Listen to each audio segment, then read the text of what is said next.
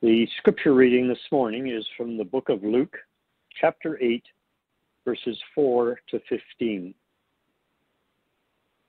While a large crowd was gathering and people were coming to Jesus from town after town, he told this parable.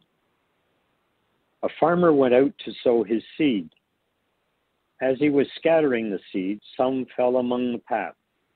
It was trampled on, and the birds ate it up. Some fell on rocky ground, and when it came up, the plants withered because they had no moisture. Other seed fell among thorns, which grew up with it and choked the plants. Still other seed fell on good soil. It came up and yielded a crop, 100 times more than was sown. When he said this, he called out, "Whoever has ears to hear, let them hear." His disciples asked him what this parable meant. He said, "The knowledge of the secrets of the kingdom of God has been given to you, but to others I speak in parables, so that though seeing they may not see, though hearing they may not understand." This is the meaning of the parable. The seed is the word of God. Those along the path are the ones who hear, and then the devil comes and takes away the word from their hearts, so that they may not believe and be saved. Those on the rocky ground are the ones who receive the word with joy when they hear it, but they have no root. They believe for a while, but in the time of testing, they fall away. The seed that fell among thorns stands for those who hear, but as they go on their way, they are choked by life's worries, riches, and pleasures, and they do not mature. But the seed on good soil stands for those with a noble and good heart, who hear the word, retain it, and by persevering, produce a crop. This is the word of the Lord. Good morning, everyone. First, just want to say, my name is Greg. You can just call me Greg. Jeremy was calling me Pastor Greg to be helpful for people to determine, I guess, who I am in comparison to all the other Gregs that are at our church. But you can just call me Greg. Anyway. Throughout human history, the telling of stories has been the way that cultures and families have passed deep truth and core values from one generation to the next. We see this in literally every culture. I know when I pause to think of what kind of cultures and traditions to me seem to have, really deep insights and wisdom, they tend to be cultures known for their storytelling rather than cultures known for writing a good essay. Now, don't get me wrong, I like a good academic essay, just, like the next person does. But it can take dozens, sometimes hundreds of essay pages to mine the depths of beauty and truth that can be conveyed in a short story. Now think about the probably millions of pages in thousands of essays that are written about, say, Edgar Allan Poe's The Telltale Heart, or, Simpsons episodes, of course, that refer to it as well. Or Charlotte Perkin Gilman's The Yellow Wallpaper. And this, which is, if you don't know that one, it's an amazing story, which is essentially about how the patriarchy drives women insane, written back in 1892. This is simply how human beings are drawn into deep reflection and to experience the wonders and of life and reality. Stories convey meaning, truth beyond fact, morality, wisdom. They can lift up hearts and they can lighten our spirits, or they can undermine powers that be, critiquing social norms and corruption in leaders and systems, freeing minds and leading to uprisings against oppression. This is the power of story.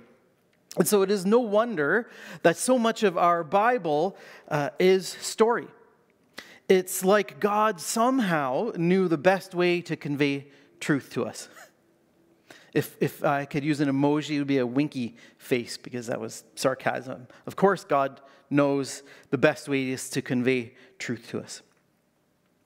So Jesus himself, of course, being God, he used stories to teach his followers about the depths of truth in his message about the kingdom of God.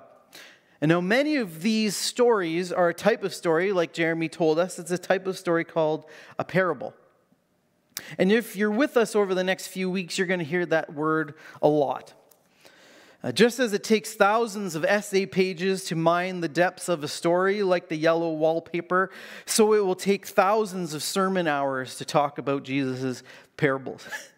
I'm just kidding. Don't worry, we're not going to cover all of them or spend thousands of sermon hours on this. But the simplest way to think about what a parable is, as Jeremy said, is simply that it is a story. Or more truly, it is simply a simple story. A simple story that is meant to stir up a response in the person who is hearing it. And it causes the listener to see things in a different way. Oftentimes, when people think about Jesus' parables, they think about them as stories that are told for a moral lesson. But this is not really the case. Now, some of them may, but not all of them do. Jesus' parables aren't like, Grimm's fairy tales. Like Hansel and Gretel is a moral lesson teaching us not to trust strangers, no matter how luring the candy.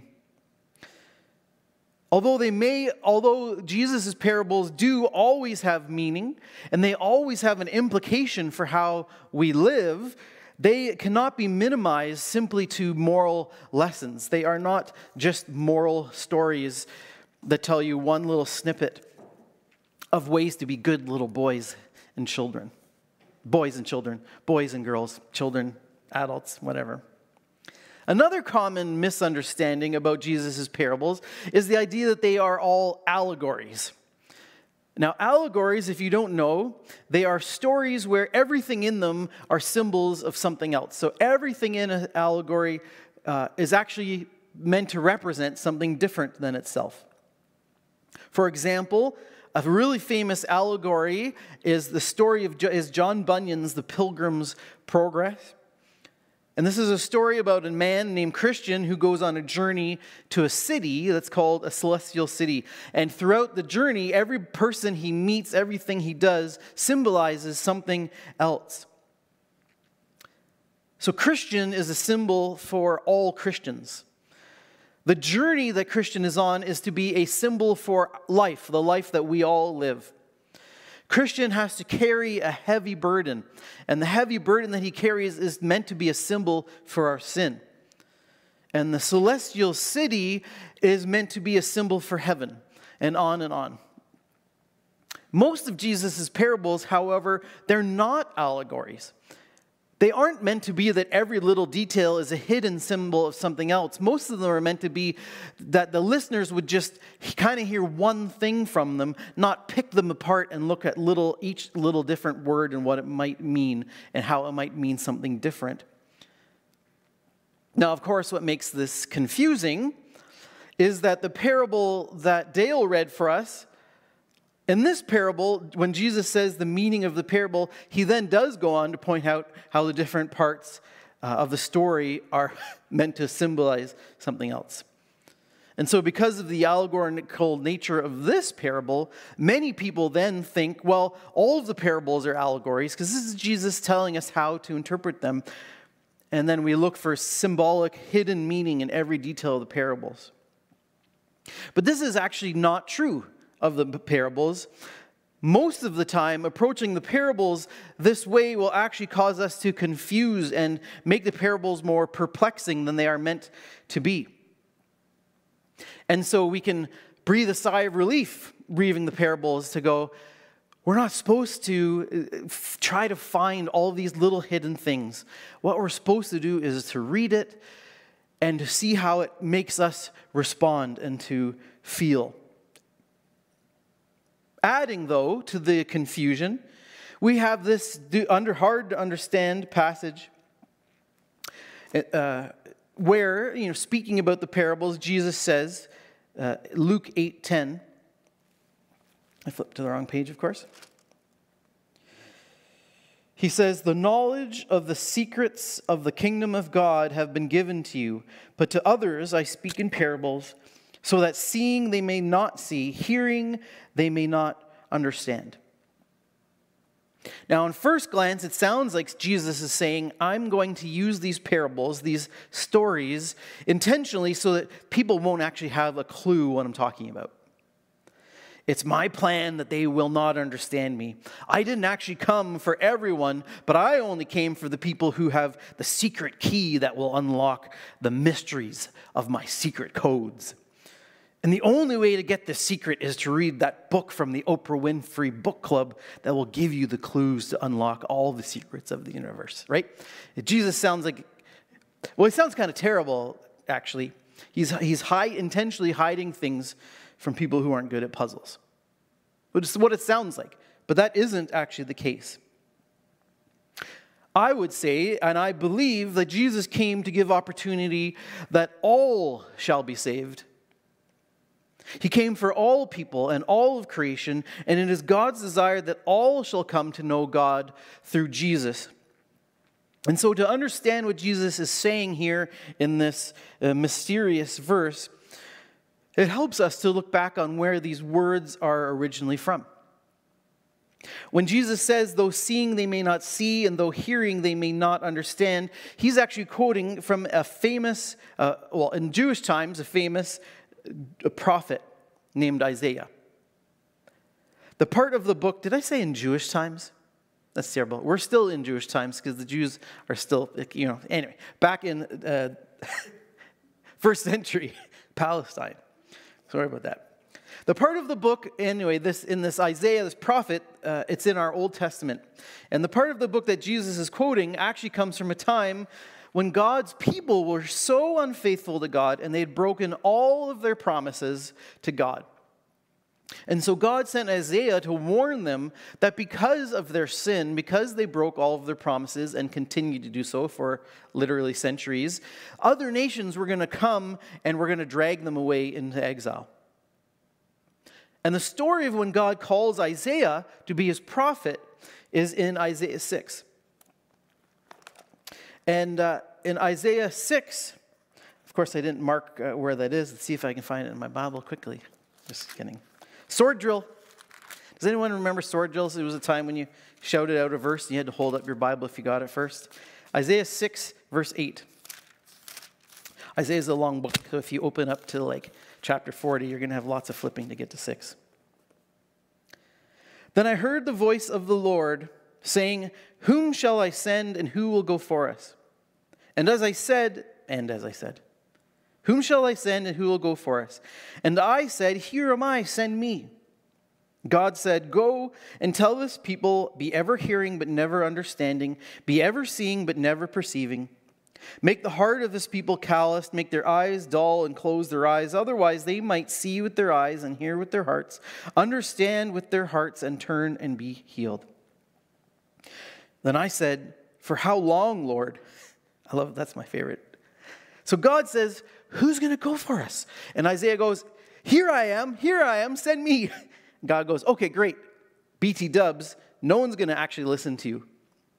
Their hearts are so hardened, your words are going to go in their ears, but they're not actually going to hear them. They will witness things with their eyes, but they're not going to actually see it. Their minds and their hearts aren't actually going to it's not going to make any difference to them because they are so hardened and calloused and closed-minded. So they aren't going to listen to a word that you say. And Isaiah's like, okay, so exactly how long do I have to do this? It's my favorite. It's such a human response, right? How long? I feel bad for Isaiah, but he had such an important role in the Bible. Gordon King, he's a Canadian who is part of our family of churches, and he writes in his book called Seed Falling on Good Soil. And he writes that what is happening in Isaiah 6 is that Isaiah was warned that his message would be rejected by people who willfully chose to be blind and deaf to God's word. And this is the case there's 5 places in the New Testament where they quote this exact same verse. It's not just this one we read in Luke. And where the same verse is quoted, it's in the same context as Isaiah. It is not about Jesus using secret codes so that people won't believe in him. It is not about Jesus deciding who's in and who's out based on their capacity for mind puzzles. I mean, thank goodness for that. I'd be toast if that was the case. It is about the people's willful hardness of heart, that they have willfully chosen to be blind and to be deaf to God's word. They've already made up their minds and set their hearts. They are so closed to seeing and hearing Jesus' good news, the message of the kingdom of God. Now, in all fairness, Jesus' message of the kingdom of God is understandingly puzzling. It is mysterious. This word that we see here for secrets is actually, I think, better translated as mystery. We see it in a lot of the New Testament writings. It actually is translated as mystery. So not a secret, but something that is hard for the human mind to comprehend, something that is mysterious. And Jesus' message about the kingdom is mysterious and puzzling.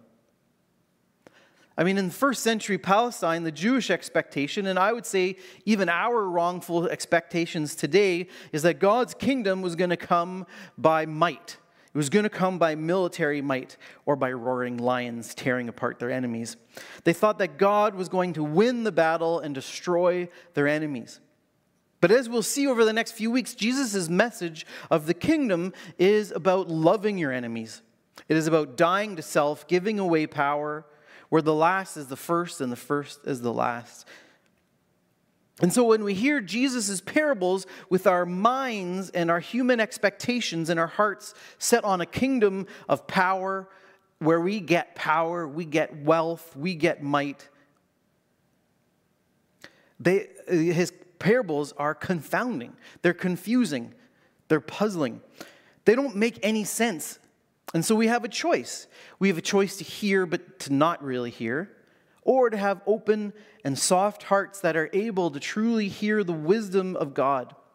Wisdom which human reasoning and rationality would say is ridiculous and wasteful and nonsensical.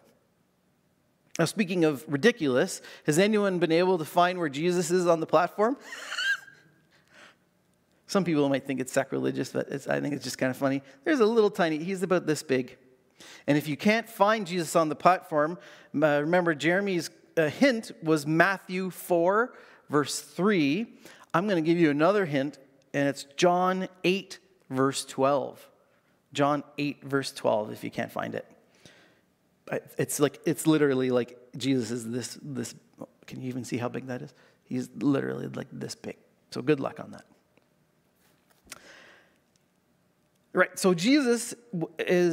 human reasoning would say that Jesus' message is ridiculous and wasteful and nonsensical.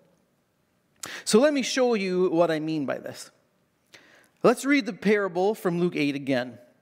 And one thing to notice as we do this is that Jesus actually gives 2 versions of the parable. They aren't the same. And Gordon King uses the phrase, the first telling and the second telling, to highlight that there are significant differences between the two, though obviously they're related. But part of the reason for the different telling is that the first telling, in Luke 8, 5-8, it's told to this large crowd of people, the general population, which would have been mostly poor Palestinian Jews.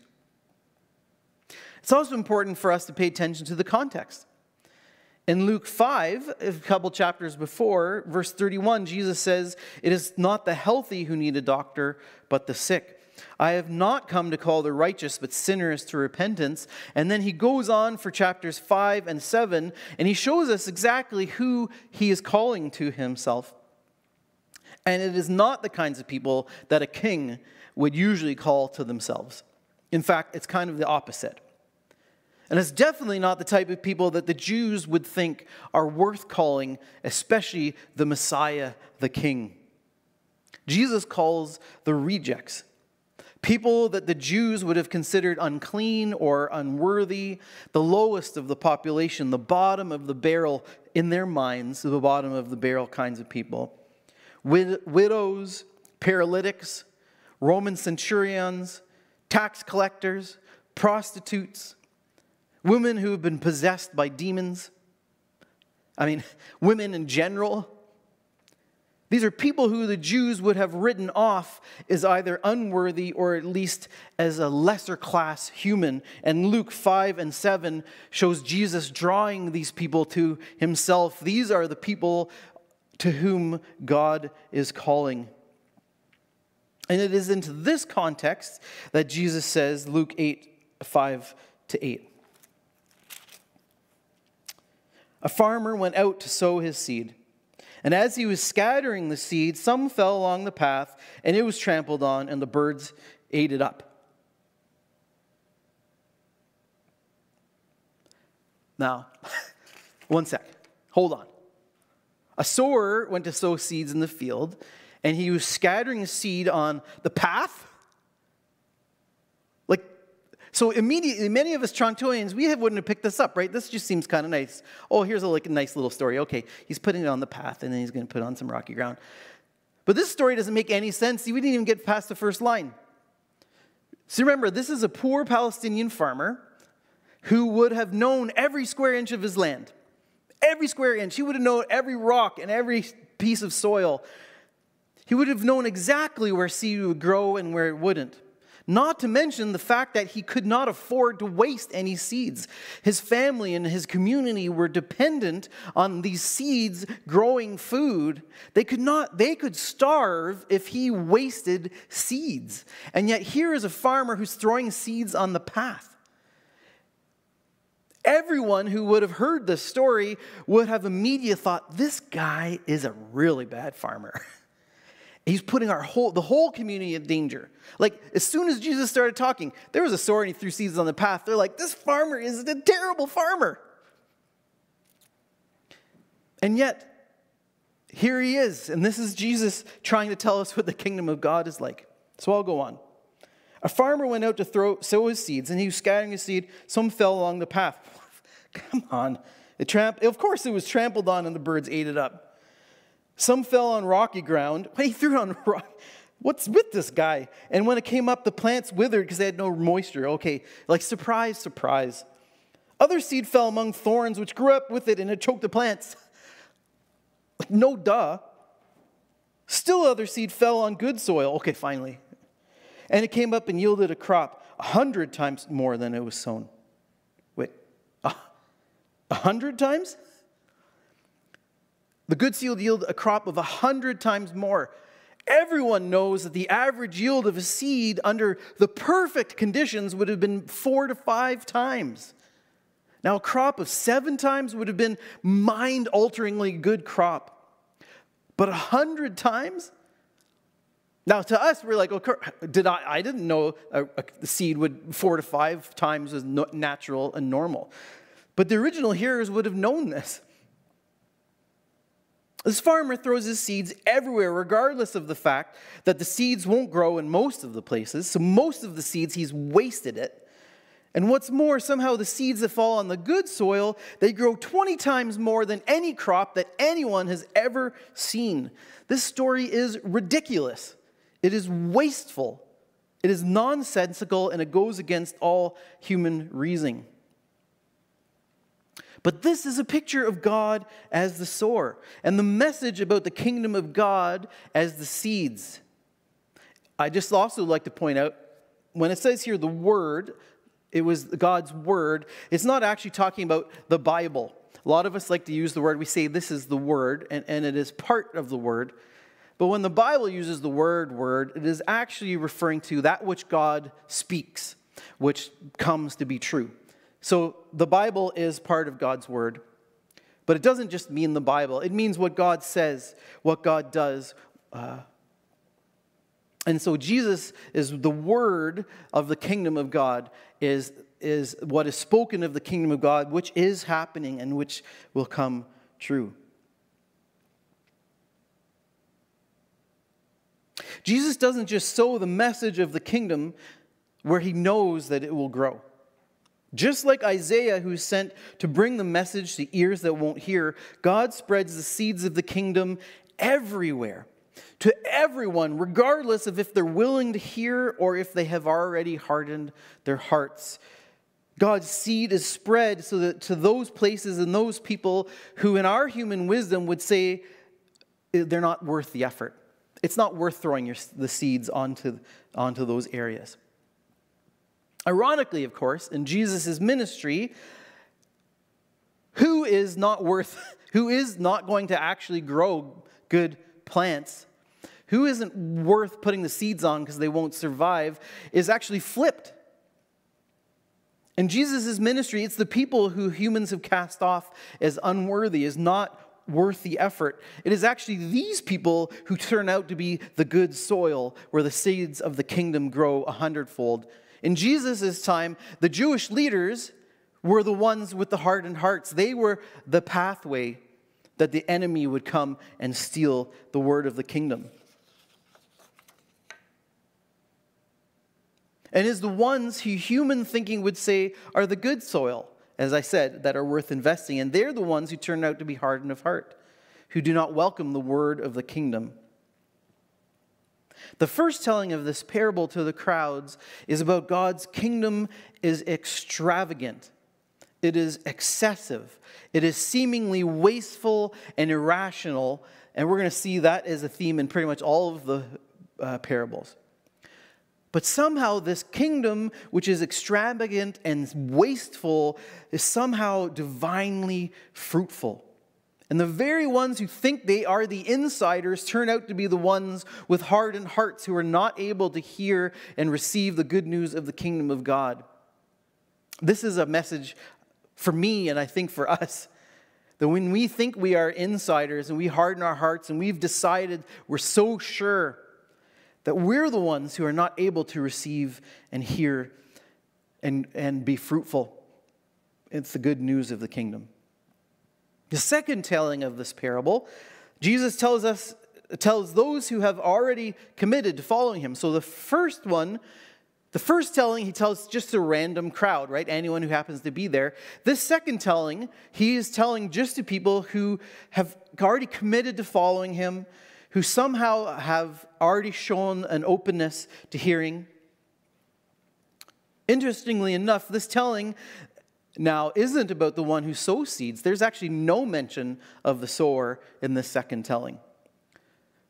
But now this telling is about those in whom the seeds can grow. It moves from being about the sower, who I think is God, to being those who receive the seeds. So let's read this together. It's verse 11. Jesus says, "This is the meaning of the parable. The seed is the word of God. Those along the path are the ones who hear, and the devil comes and takes away the word from their hearts so that they may not believe and be saved. Those on rocky ground are the ones who receive the word with joy when they hear it, but they have no root. They believe for a while, but in time of testing, they will fall away.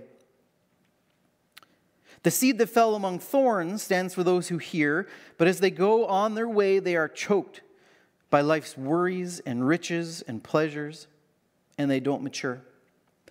But the seed on good soil stands for those with a noble essentially kind of means honest. Good seed stands for those with noble and good heart who hear the word, retain it, and by persevering produce a crop. The first telling is about the extravagant work of God, the sower, inviting all who have ears to hear into the fullness and into the fruitfulness of the kingdom. And the second telling is about the choices that those who follow Jesus, the disciples, it's about the choices that they and we can make. We can choose to be hardened of heart and closed-minded and allow the seeds of the kingdom to be snatched away from us. We can choose to be rocky ground where we find joy in hearing the words of Jesus, but we keep it just on surface level, and we don't allow it to actually take root in our hearts or cause any meaningful change. And so then, when hardship comes, we'll lose our grounding and we'll fall away.